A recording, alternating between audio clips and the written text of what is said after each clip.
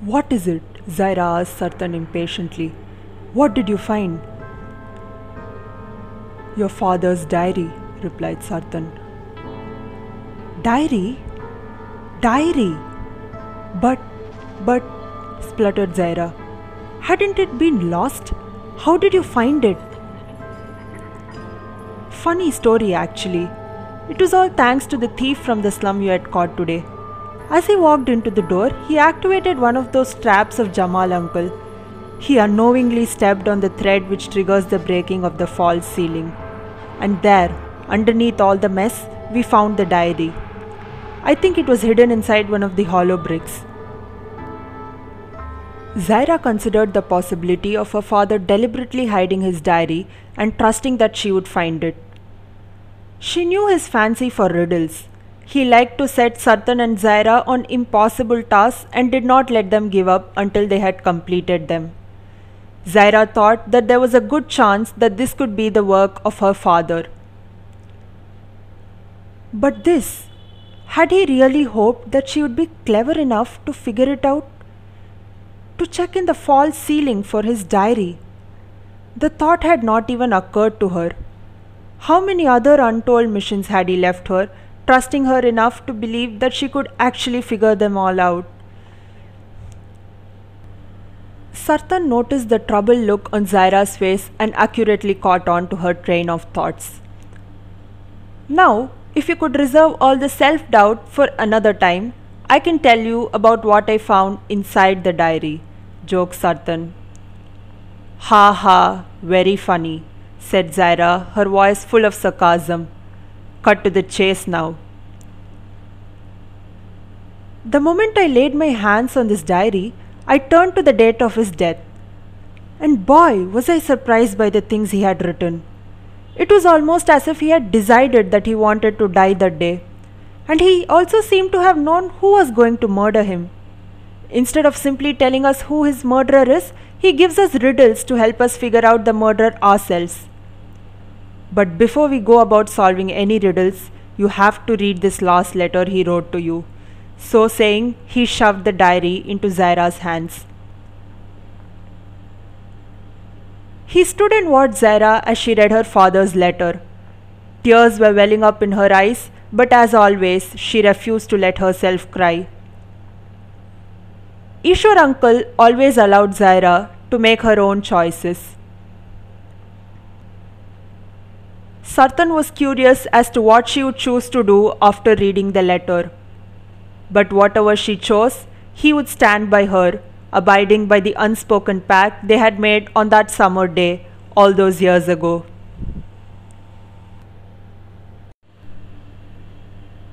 The first time Sarthan had set eyes on Zaira, the pair of them had been 7 years old. Sarthan had been standing with a gang of tall, beefy boys in the local playground. The fact was that this particular ground was encroached by boys, and the unspoken norm was that no girl was allowed to play there. The boys were just about to start their remote-controlled toy car race when a small, chubby, bespectacled girl with curly hair and a mole on top of her left eyebrow, armed with a blue toy car, walked up to the leader of the gang, a big bully named Girish, and demanded him to include her in their race too. Girish not only did not allow the girl to participate in the race, but also broke her blue car into 2 halves. He then made a scene of marching to the public dustbin all the way on the other side of the street, followed by his gang of loyal sidekicks, and threw the damaged pieces into it. Sarthan was the only one who remained rooted in place, embarrassed by the preposterous behavior of the other boys. Sarthan had looked at the girl, expecting her to cry or maybe run away. But instead, he was taken aback to see an obstinate and determined look on her face. The moment the boys had begun walking towards the dustbin, singing, "We broke the car, we broke the car," and had their backs to her, the girl immediately picked up the remote of each one of their cars, opened the battery case rotated the battery so that their positive and negative terminals were at the wrong end, and then replaced the remotes on the ground as if nothing had ever happened. At that time, Sarthan didn't understand what she was doing. The girl did not touch Sarthan's remote, maybe because she felt he had done nothing to anger her, or maybe because he was standing right there. The boys returned and the girl didn't say a word as she stood by the side and watched the race. When the race started, none of the cars except Sarthan's crossed the starting line. Sarthan's car reached the finish line, but the others' cars had not budged even an inch. All of the other boys shouted at their cars, cursed their remotes, even banged it against their elbows to make it work, but they did not know about positive and negative terminals for the life of them. All of them grudgingly paid Sarthan the money they owed him for losing in the race. Sarthan did not understand what exactly the girl had done to help him, and he was surely not going to give her up to Girish after she had helped him make so much money.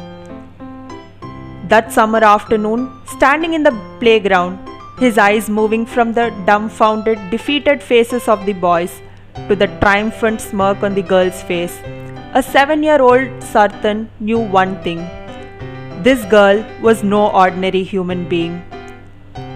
Sarthan and Zaira ate ice creams every day for the rest of the summer with the money they had won in the race, and Sarthan left Girish's gang and followed Zaira like a puppy for the rest of his life. As Zaira neared the end of her father's letter, Sarthan had a nagging feeling that Zaira's heart was comprehending only the first few lines of the letter, unaccepting to the latter part of it. His suspicions were confirmed by the time she had finished the letter, when Zaira had the same obstinate and determined look on her face as she had had on that summer day all those years ago. Sarthan immediately knew what they were going to do. They were going all out for vengeance. Sarthan nodded in approval of her decision and showed her the first of Ishwar Jamal's riddles. When you are lost and feel your life is going south, he can always help you get back on the right path again. Who is he?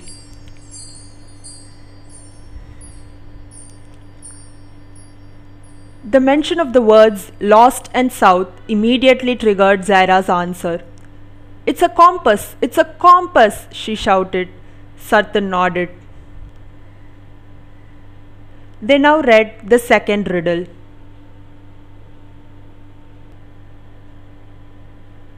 She is a type of magic. She can take you to any place in the universe.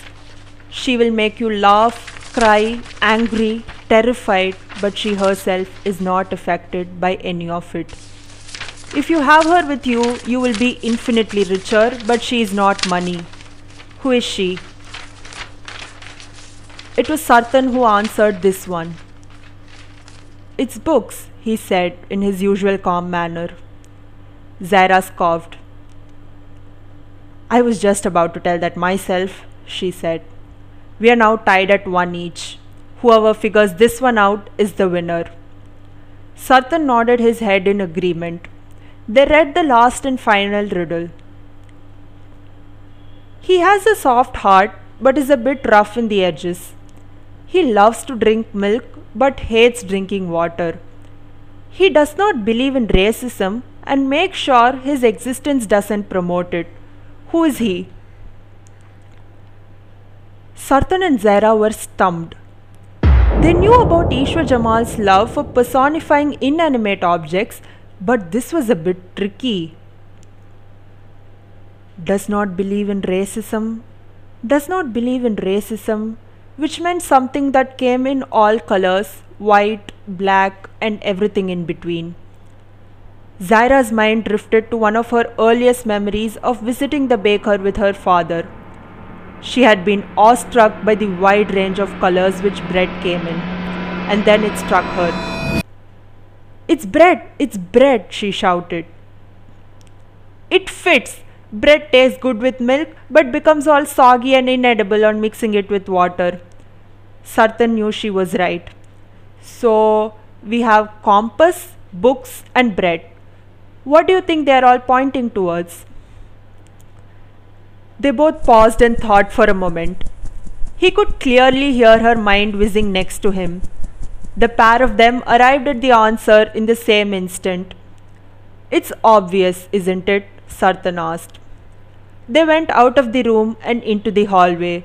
The thief from the slum had now fallen asleep, his head resting on the chair near him. His jeans had been frayed badly at the knees due to the scuffle at the slum. There were only a few henchmen left, as most of them had headed back home. Sarthan and Zaira slipped out of the hotel and into the darkness. As they clambered into the car, Zaira remarked, "I beat you, Sarthan. I beat you 2-1. Ha ha." Sarthan rested his head on the seat and closed his eyes. Even though the place they were going to was just 5 kilometers away, he instinctively felt that this was going to be a very long ride.